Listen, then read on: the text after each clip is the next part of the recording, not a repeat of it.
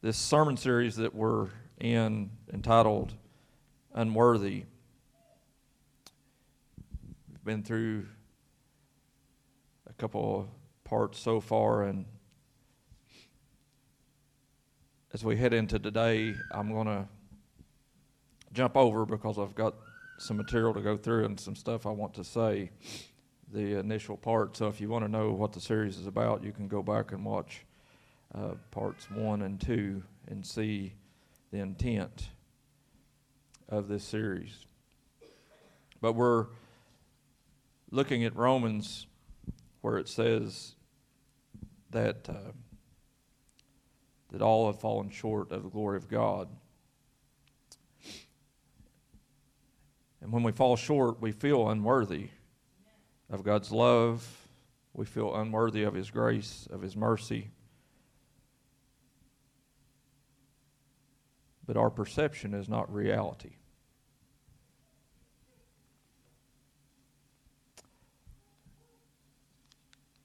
The Bible says that while we were yet sinners, God loved us. Amen? He desires relationship with you and me. But we're looking through this story that we talked about last week and began talking about in Luke chapter 10. And it's the story of the Good Samaritan, is the title of it that it's known as to us. And it's a term that's even coined in our society, that a lot of people will talk about being a good Samaritan. You'll see it on the news, and they'll throw this term out there. And a lot of people that wasn't raised in church or have never been exposed to the gospel or really dug into the Bible may not even know that it's a biblical story.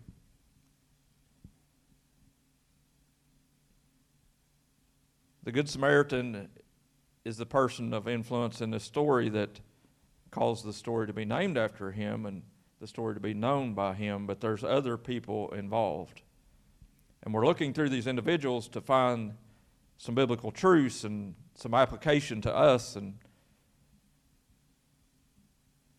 not everybody is a hero. Amen?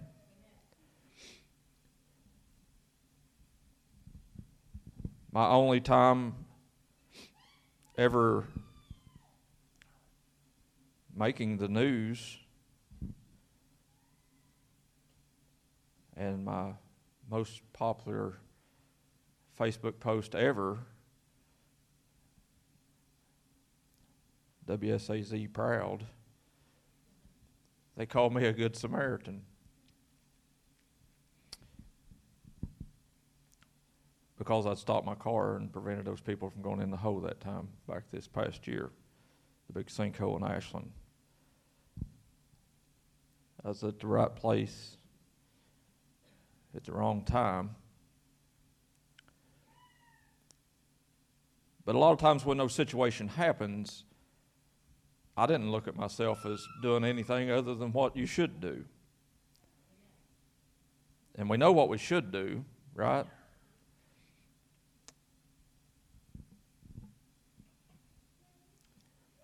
The Bible says that to him that knows to do good and that he does it not, to him it is sin. We need to be careful when God teaches us things that we want to do the things He asks us to do. Our actions matter. We can speak a lot of encouraging words, but if we don't follow through with actions, we need to be aware that sometimes people need Christians to be present and not just vocal. So this story, as Jesus, I talked about last week, was interrupted in his ministry, and this expert of the law I talked about come up and tried to challenge Jesus and trip Jesus up. And maybe we've been guilty of that ourselves. Maybe we think we're experts of life and we know more than him. But anytime you're going to get in an exchange with Jesus, I promise you, you're fixing to lose the debate. Amen? So don't argue with him. It's not going to work. But as the story goes, yes, this expert of law was trying to trip Jesus up, and Jesus answered him with a question. The guy answers back, and then I talked about that. Then Jesus taught with a story. So Jesus will answer your question either with another question, or he's going to tell you a parable, it's called, or a story to give you a picture of what he's trying to say. So the next person that I want to look at today is the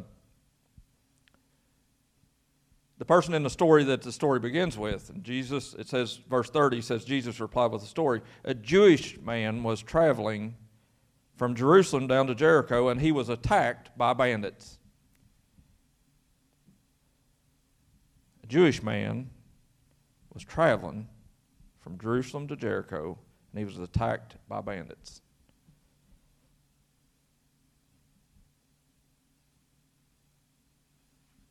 Let's ask God to give us some insight into this verse today. Won't you bow your head as pray. Father, we thank you for this day. Lord, we rejoice in the joy of our salvation. God, I pray today that you would just illuminate our hearts. God, ease the tensions that may be going on in people's lives as they're facing situations and have a lot of thoughts going through their head. God, give us clarity of our mind right now and a clean slate so that we can hear what you're saying to us. God, allow our hearts to be receptive of what your word is speaking into our lives. And God, for the ones that are sitting here today feeling like they're maybe even unworthy to even be sitting in a church service, God, I pray today that you would help us to see that you're bigger than our failures, that you sent your Son to accomplish a task that we couldn't finish. Renew us, refresh us. Cause us to walk out of this place today with purpose. In Jesus' name I pray. Amen. So as we look at this individual, this Jewish man, he fell short in a couple of ways that I want to look at. And one is, I think he fell short by no fault of his own other than his judgment that he made to travel alone.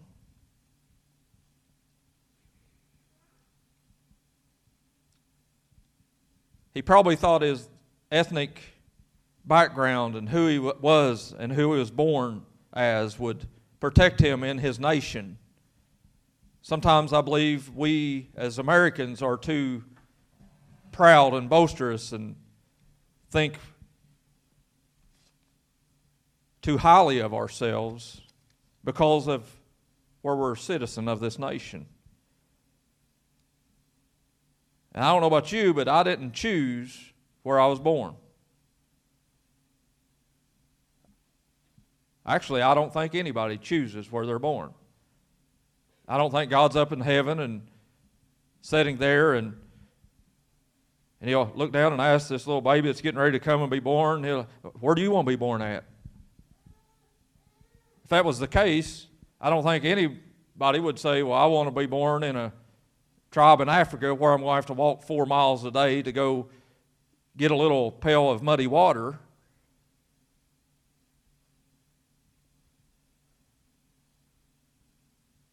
Everybody would choose the land of promise that we have inherited just by being born here.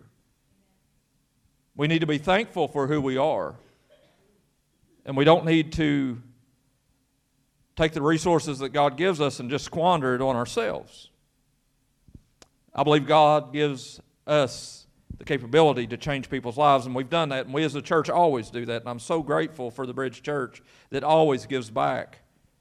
And the things that we did and the beds that you was able to purchase and buy for those little kids over there in a foreign ground that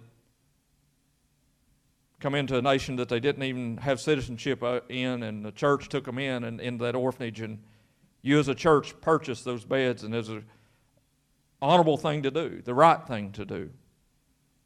But I think this gentleman here, this Jewish man, thought his birthright protected him When in reality, we need to understand that we are not meant to travel alone. Look at your neighbor and say, don't do life alone.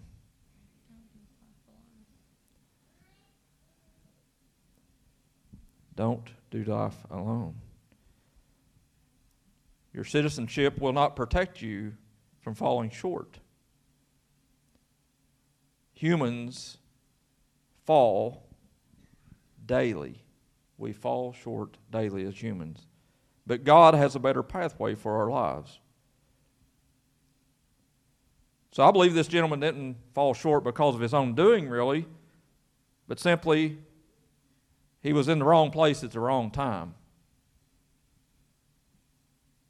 He made the decision what way he was traveling that day, and he wanted to go from Jerusalem down to Jericho, but as he was traveling on this journey, I'm sure that he'd been that way before.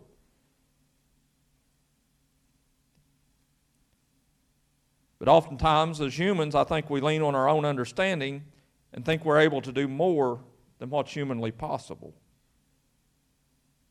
I'm not very capable of anything without God's help.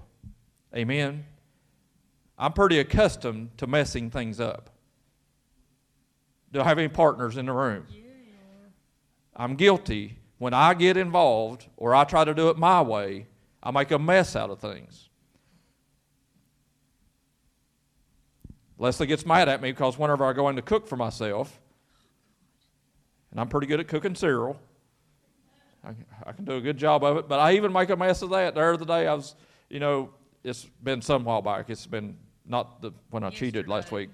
This has been some while back. I cooked me a bowl of cereal, and, I put it in the bowl and got the milk out and stood there, and I was pouring the milk in it, and all of a sudden I looked, and somehow the milk wasn't just going in the bowl. It was dripping down the side of the jug, and it was going all the way down the door. And when that was happening, I was like, oh, no, I'm going to get killed. This is not going to be good. So I got the towel there, and I wiped it up to make sure and cover my tracks. And she didn't even know it until I just said it. I didn't use soap. I just wiped it off. It's probably sticky now, but she'll go home and fill every cabinet trying to figure out which one was it.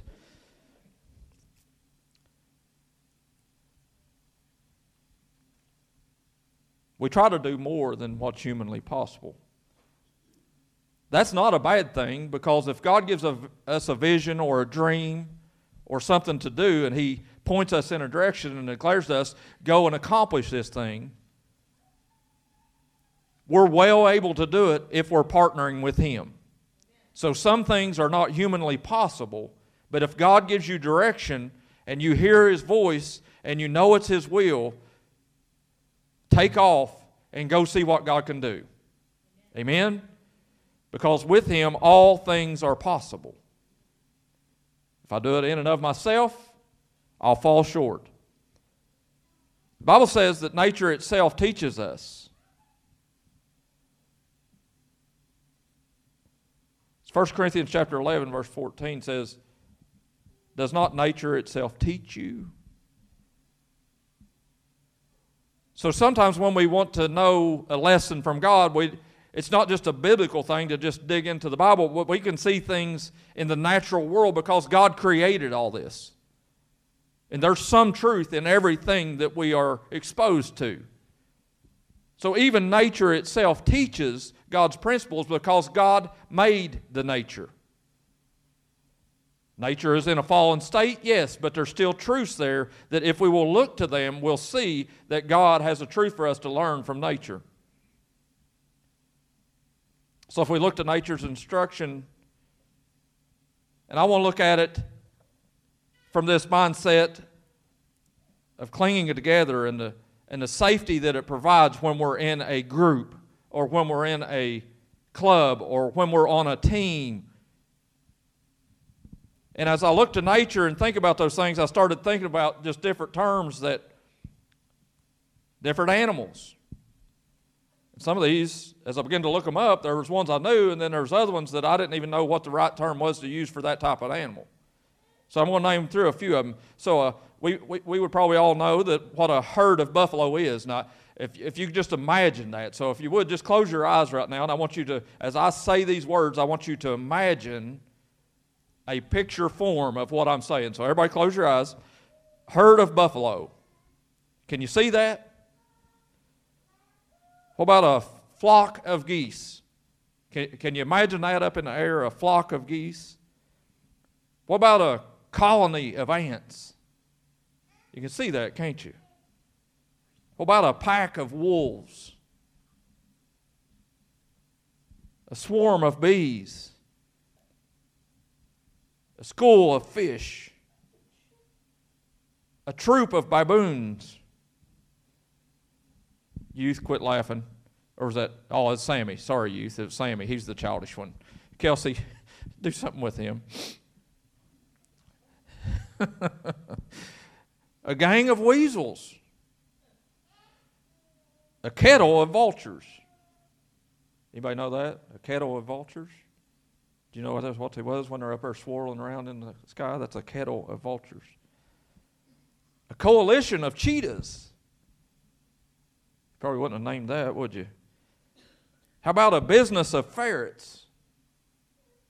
So when you get a bunch of ferrets together, known as a business of ferrets. What about a family of sardines? Can you see that? Man, I love sardines. I love a family of them in mustard. Come on, somebody. You got any amens in the room? A family of sardines is pretty good in a little tin can. What about a Roomba of rattlesnakes?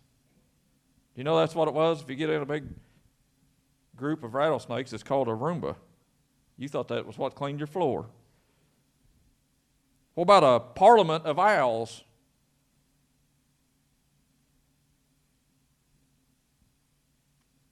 Okay, you can unclose your eyes, which is basically opening your eyes. It worked. Did you not unclose your eyes? What's the term used for polecats if you get a bunch of polecats together? Anybody know? A skunk of polecats? Come on, Karen. Leslie, do something with your mom. I can. I've been trying for 37 years. Okay, Leslie's tried for 37 years. She's ultimately fell short of doing anything with Karen. The word is chine, C-H-I-N-E. So if you get a bunch of skunks together, Karen, they're known as a chine. Never heard that term, right?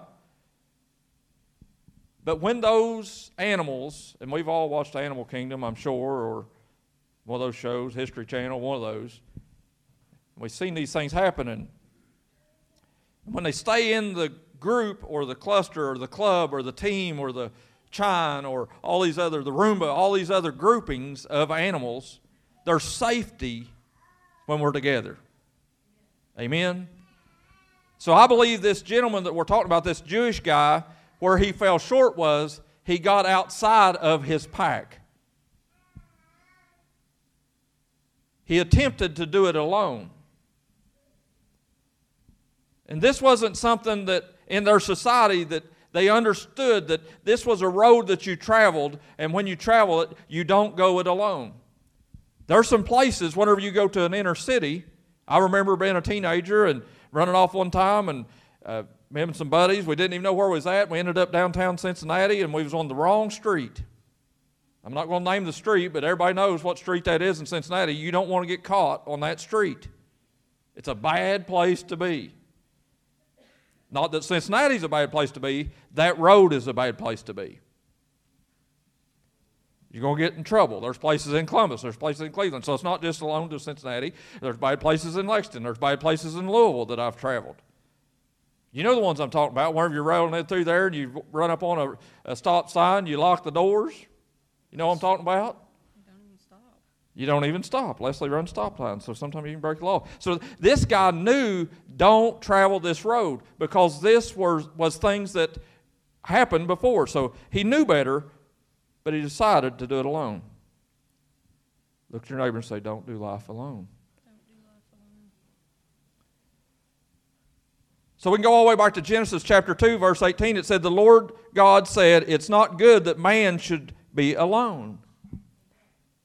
I will make him a helper that's fit for him. That's when Eve was created by God. It's not good for man to be alone. It's not good for a woman to be alone. There's all kinds of things that you can take that verse and show it on both sides, because there's New Testament talk that talks about that man was made for the woman, or woman was made for the man, but then also man is made from the woman. Both are important, equally important. So it's not about one being a hierarchy to the other or superior to the other. We're all equals. We're all created by God. Man was first. I will say that. But of course I'm a man saying that, ain't I? And then I offended all the ladies in the room. But man was not made or intended to be alone. Adam looked around and seen every other animal have somebody to be with, and he was perplexed because he had no one. And this thought brought about where God created him an helper. 1 Peter 5:8 says this, "Be sober-minded, be watchful. Your adversary, the devil, prowls around like a lion, seeking whom to devour." When we get away from our group, I think nobody is safe.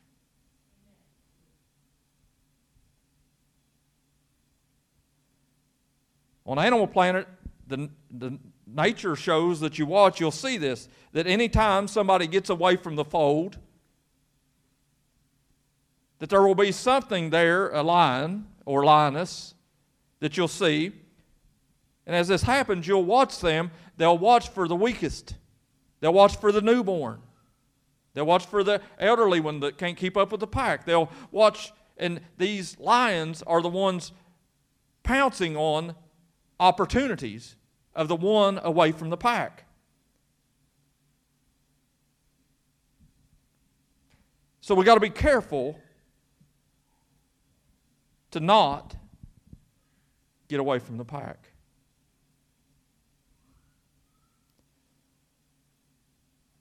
But I do love that verse that it says he goes about like a roaring lion. It doesn't say he is a lion. He goes about like a roaring lion. So basically all he is a fake lion. He can make the sound, but he don't have the bite. Amen? The enemy will intimidate you to try to tell you you're unworthy because he don't want you to know you are worthy of God's goodness. He wants you to believe everybody else has a pathway to salvation, but I don't. I've sinned too far. I've done too much. God, how could He love a scoundrel like me? But that's just the one that's like a roaring lion telling you that. He is a liar, and he's the father of lies, it says in Scripture. That's what Jesus declared. He's the father of lies. He's the greatest liar of all time. So when he gets you away from your group, nobody is safe. You need others. It's time for us to pack up as a church. Amen? It's a time for us as individuals to get back in and begin to group together. It's a time for everybody in this room to find somebody to surround yourself with. A crew, a posse, whatever you want to call it. A team, whatever you want it to be. Get in a group with some people. And I assure you, when you do, you will be leaning on somebody sometimes, and then there's other times that somebody will be leaning on you. I thank God for our youth group and for all the things that the youth are doing and they're accomplishing, and the stability that they have whenever that Sammy and Kelsey comes into the room with Dusty and Albie and joins together and begins to pack up and say, we're going to surround these kids, and they're going to know with God all things are possible. I thank God for youth group. It's not youth individuals, it's youth group. They're in it together. They're in this battle of life together. They need to stick together. Surround yourself. And then defend your brothers and sisters. There's nothing wrong with standing up when somebody has been treated wrong. That'd be a good place for an amen. These youth are listening to you, adults. When somebody's bullying somebody in school, what should you do? Stand up for them. Stand up with them. Get together in the pack, because I promise you this, that a bully, the second that he gets resistance from a group, he'll cower and go away the other way. Amen? And there's sometimes that you might even have to stand up alone, even though others just stand there and watch. We probably all remember the Christmas story. And a good dose of Ralphie sometimes will teach a good lesson. I'm not telling kids to go beat people up. Uh-oh, there you go. We got one amener in the back. Defend each other. Surround each other. Youth group, be there for each other. Defend each other. Stand up for each other. Parents, protect your kids. And I think through, like on some of those Animal Planet shows, and there's this one of those little videos going around a while back, and it showed that lioness coming over there and trying to get a hold of that little, I think it was like a water buffalo, and that water buffalo, and the lioness grabbing a hold of it, and that mama buffalo coming over there with its horns and grabbing that lioness through the gut and tossing it with its horns and protecting the young at all cost. Even if it means I'm battling something that seems bigger, better, faster, and meaner than me, my kids are worth fighting for. Is there anybody in this room that believes this generation is worth fighting for? God is calling us, be the difference makers, folks. It's time for the adults in the room to stand up for these kids. Pack up, group together, do what God's asked us to do. Don't do life alone.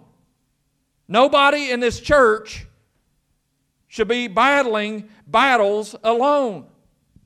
There's people sitting here that is in your corner, that's on your team, that's there, and they want to protect and fight for you. The Bible says that the battle is the Lord's. As Rick said, the battle is the Lord's.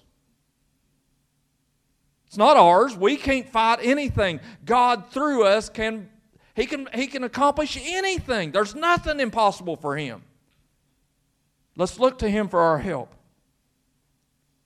It's a matter of life and death, both spiritually and physically. It's worth fighting for. This Jewish man found himself falling short and laying on the side of the road, beat up, left for dead, robbed, disgraced.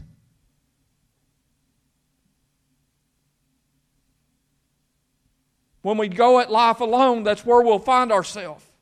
Battered, beaten. The world does not want you to accomplish anything. The world does not want you to have good success. Only God desires success for His people. The world will pick you apart. They'll tear you down. They'll rob you, and they'll leave you for dead like you're useless or unworthy. But God says differently.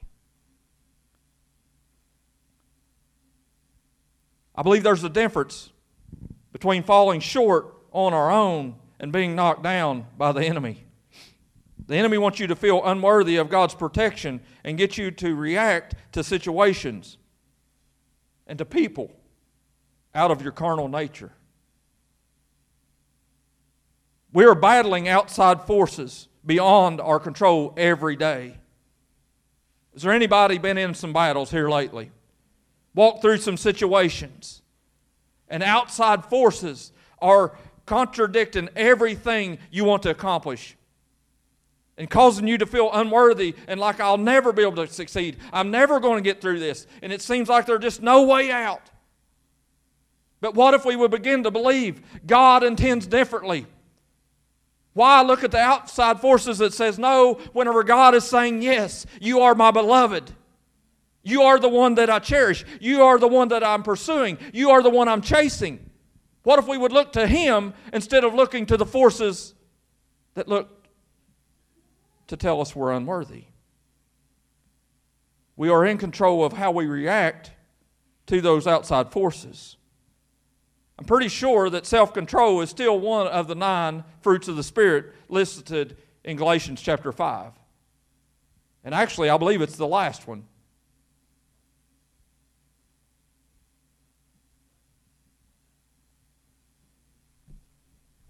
Sure, we can have faith. Sure, we can have love. Sure, we can have peace.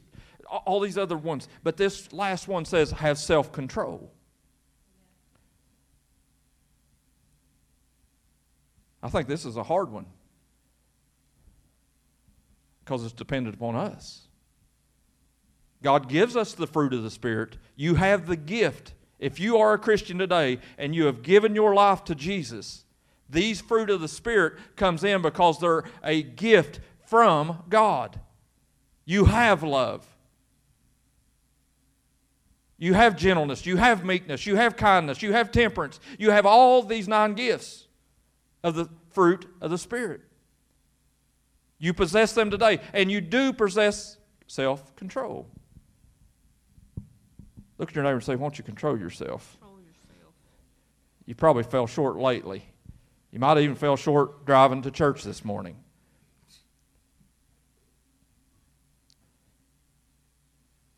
So these outside forces are something that's impacting us. And we've got to be careful that we don't allow the outside forces to control our situation. Self-control is what we need. And if we control ourselves, even the outside situation has no dominion over us. So for the past couple of years, COVID-19 has been an outside force that tries to control who we are or what we think about. It's put an immeasurable amount of pressure on all of us. Some are working from home, isolated from their co-workers and the interaction that they were used to. Your kids in school missed a year away from their classmates, and we're continuing to see the effects it had on their psyche. I attended the school board meeting was that last week? Monday night. I went to the school board meeting. I don't have kids, and I was the only person there representing the community. So the school board meeting's right over there in the library. It's open to the public, and the only person sitting there, other than the school board members or the school officials, was me. 2 contractors, but they had to be there because they had to give a report. I was the only person that chose to go there. And a majority of that school board meeting was them talking about the stress that is upon the school system with kids being quarantined and teachers being quarantined and how to get teachers back to work and all these things. And it's put pressure on us. And it's an outside force that we don't control. And it affected the psyche of kids and the teachers that's in the room. You know what I'm talking about, the kids that's behind, that you're trying to get them caught back up. It wasn't the kids' fault. We can't put an undue burden on them and say, you got to catch everything up in this first 6 months of the year that you come back into the classroom. It's not going to work. Right, Kenny? They cannot catch up that fast. It's okay. They've got the ability to have self-control to figure out, I can't do it all, but I can do something. What we need to do is inspire the kids to say, yes, I may have lost a year of my training and my education, and I don't see how I'm going to get a good grade again, but teach them and inspire them and encourage them to say, I can do something. I'm going to control what I can control, and I'm not going to worry about what I can't control. Come on, teachers. Come on, parents. Let's be the encouragers of this next generation. It's our job. It's our duty. It's our responsibility. It's our God-given right that we need to be the people that encourages, that don't tear down, that don't always say they're left behind and they'll never get it fixed. I think God can fix what the enemy tried to steal. Amen? I think He can repair the breaches that's been broken. I believe I got a God that's capable of doing anything but failing. How about you?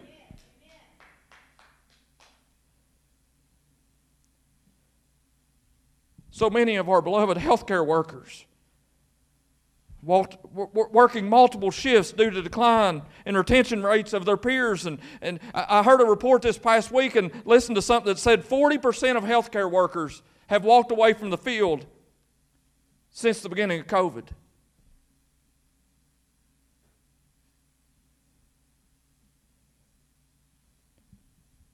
And sure, we can gripe about it and we can complain, and it's real easy to do that. Do I have any complainers in the room?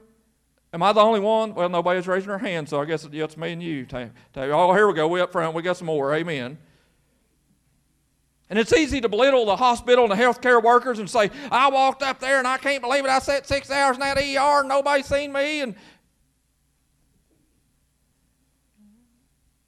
we complain about having a building that's built out of brick, that's got heating and air conditioning, that's got every piece of equipment known to man sitting in there, that's got physicians walking through the hallways, that's got nurses, that's got janitors, that's got cooks up there, and we got all these things that we could be thankful and grateful for, but we look at the thing we don't get the minute we need it and the minute we think we are owed to us. What about the person down there in Africa that has to walk or go somewhere for miles and miles and miles and there is no hospital? The nations that don't even have health care. I guess I need to get off my soapbox because you're looking at me mean.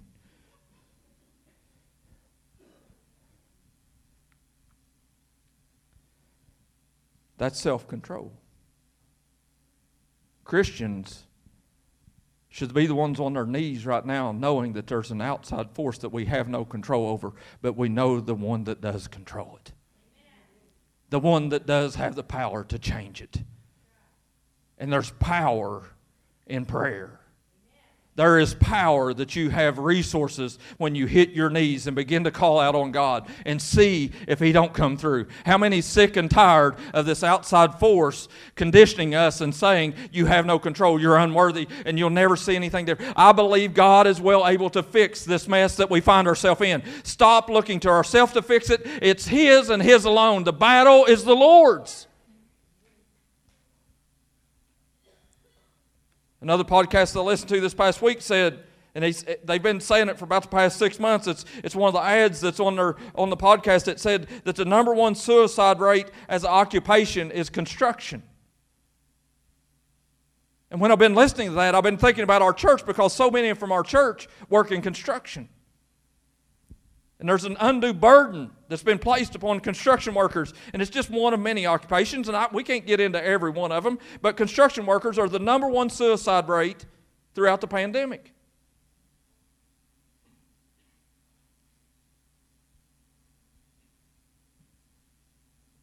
Sometimes you can be surrounded by people, but yet be alone in your mind. You can look for this truth in Scripture in Exodus chapter 18. This is where Moses' father-in-law comes and gives him some advice. Some of us need to look for some of them people with some gray in their beard or no hair or some gray hair or something like that and begin to ask them about wisdom because they've been through it, they've faced it. Sure, there's an outside force happening. Sure, there's bad things happening. But there are generations out there that can help us know God will bring you through it. Is there any gray-haired people in the room that can attest to that God will get you through the messes that you find yourself in? He's well able to fix our problems. He can help us. So you older generation, begin to encourage those young mothers and fathers, and as you see them tackling this situation and their kids and all this stuff going on, these young families that we have here in church, we need the old timers to speak up and say, it's not over until God says it's over. It's our job to do that. I read a post yesterday on Facebook, and it's one of my friends. I'm about done. His name's Eric, and I attended church with him, and he was in the initial youth group when I originally got into church, and I gave my life to Jesus, and they asked me to go over and sit with the youth group, about like what you guys are doing, Sammy and Kelsey, and you have no idea how inspirational you are to young people. Continue doing what you're doing. And all of you out there that calls Dusty and Albie or Sammy and Kelsey and says, what food do you need? What can we bring tonight to make youth group better? Thank you. We're all partners in this together. But this young kid was a high school kid, and his name was Eric, and I lost track of him over time, but thank God for Facebook that it allowed me to interact with him. And these past several years, it's just been so overwhelming. And I didn't even realize it, but I hadn't saw a post from him forever, but he had completely done away with his social media. But he did get back on there the other day, and he posted, and the last I know of, that he was pastoring a church. And he got back on Facebook, and he made this big, long post. And it completely broke my heart. And in a nutshell, he basically said, yes, I once pastored. I once believed the Bible was true. But the church beat me up. And he goes on to say that he had become an atheist. And he left the faith. And he's pursuing his music career.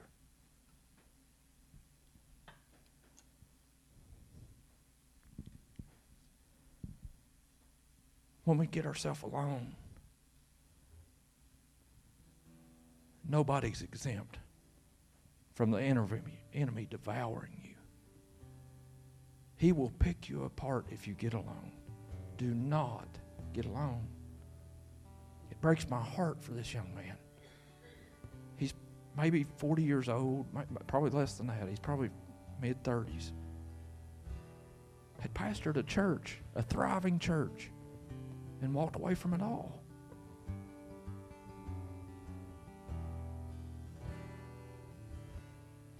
Leslie and I had another friend in ministries, they're mentors, and we would go and have meals with them and asking for advice, and he'd been in the ministry forever, and he was probably 40 years older than me, and a great man and a great wife, and pastored a great church of over 400 people. He was very successful in ministry. And all of a sudden, he began to crack under pressure.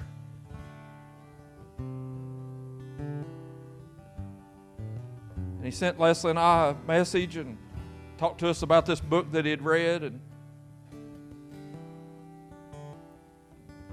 we began to hear rumors about them drinking. And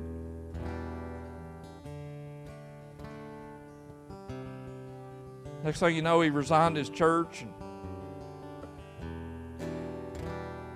I didn't want to believe the rumors. I didn't want to believe what everybody else was saying. I wanted to go see it for myself. And Leslie and myself went down to visit them, and we sat in their living room. We went over to have a meal with them, and yes, they brought out some alcohol and set it on the table, and he said, yeah, I drink. I wasn't judgmental and saying, you wicked, no good for nothing. I didn't go at it like that.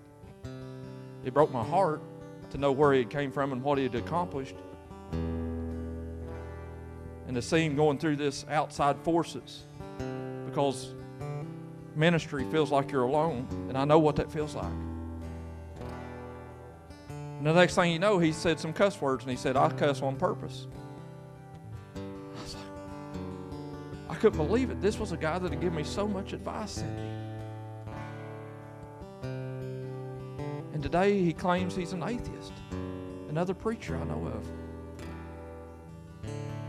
Completely abandoned everything he did for years and decades. Do not do life alone. You have to get in a pack. You have to get in a group.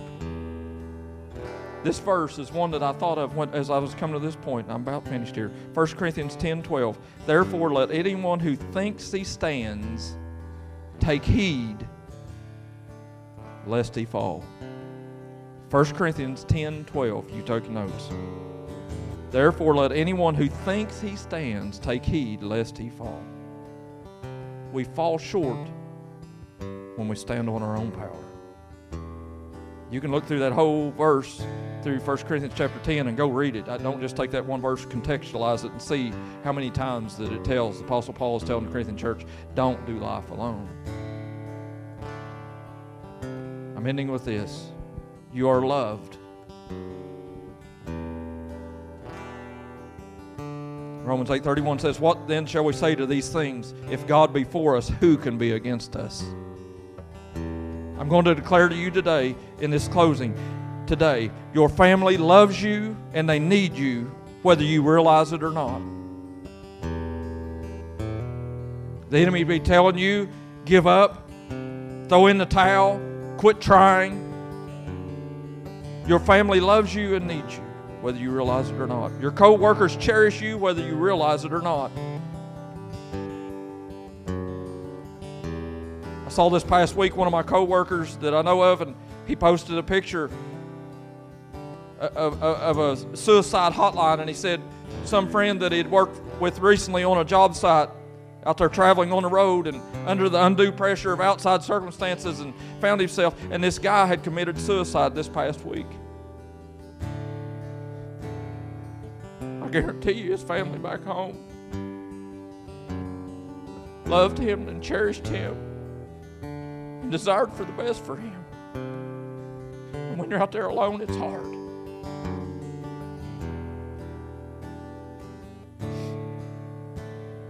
Your church at the Bridge, we love you and we need you more than you realize. The devil is a liar.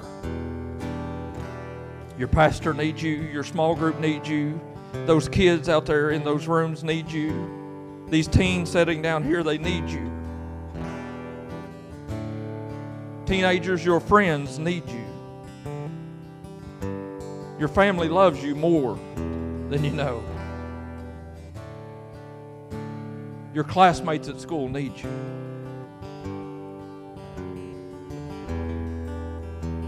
Men, your neighborhood needs you, whether you realize it or not. Leave here today knowing that the love of God is wooing you and He's seeking to set you free from the snare of the enemy. Love everybody you come into contact with this week, because there's already too many out there beating them up and robbing them of their futures, like this Jewish guy that found himself on the side of the road. Be there for somebody this week. During the snowstorm, help your neighbor. Do good deeds. God's calling us. You're worthy to help those in need. You're not unworthy. You're worthy to help those in need. He's asking us today, help somebody. If you would bow your head and close your eyes.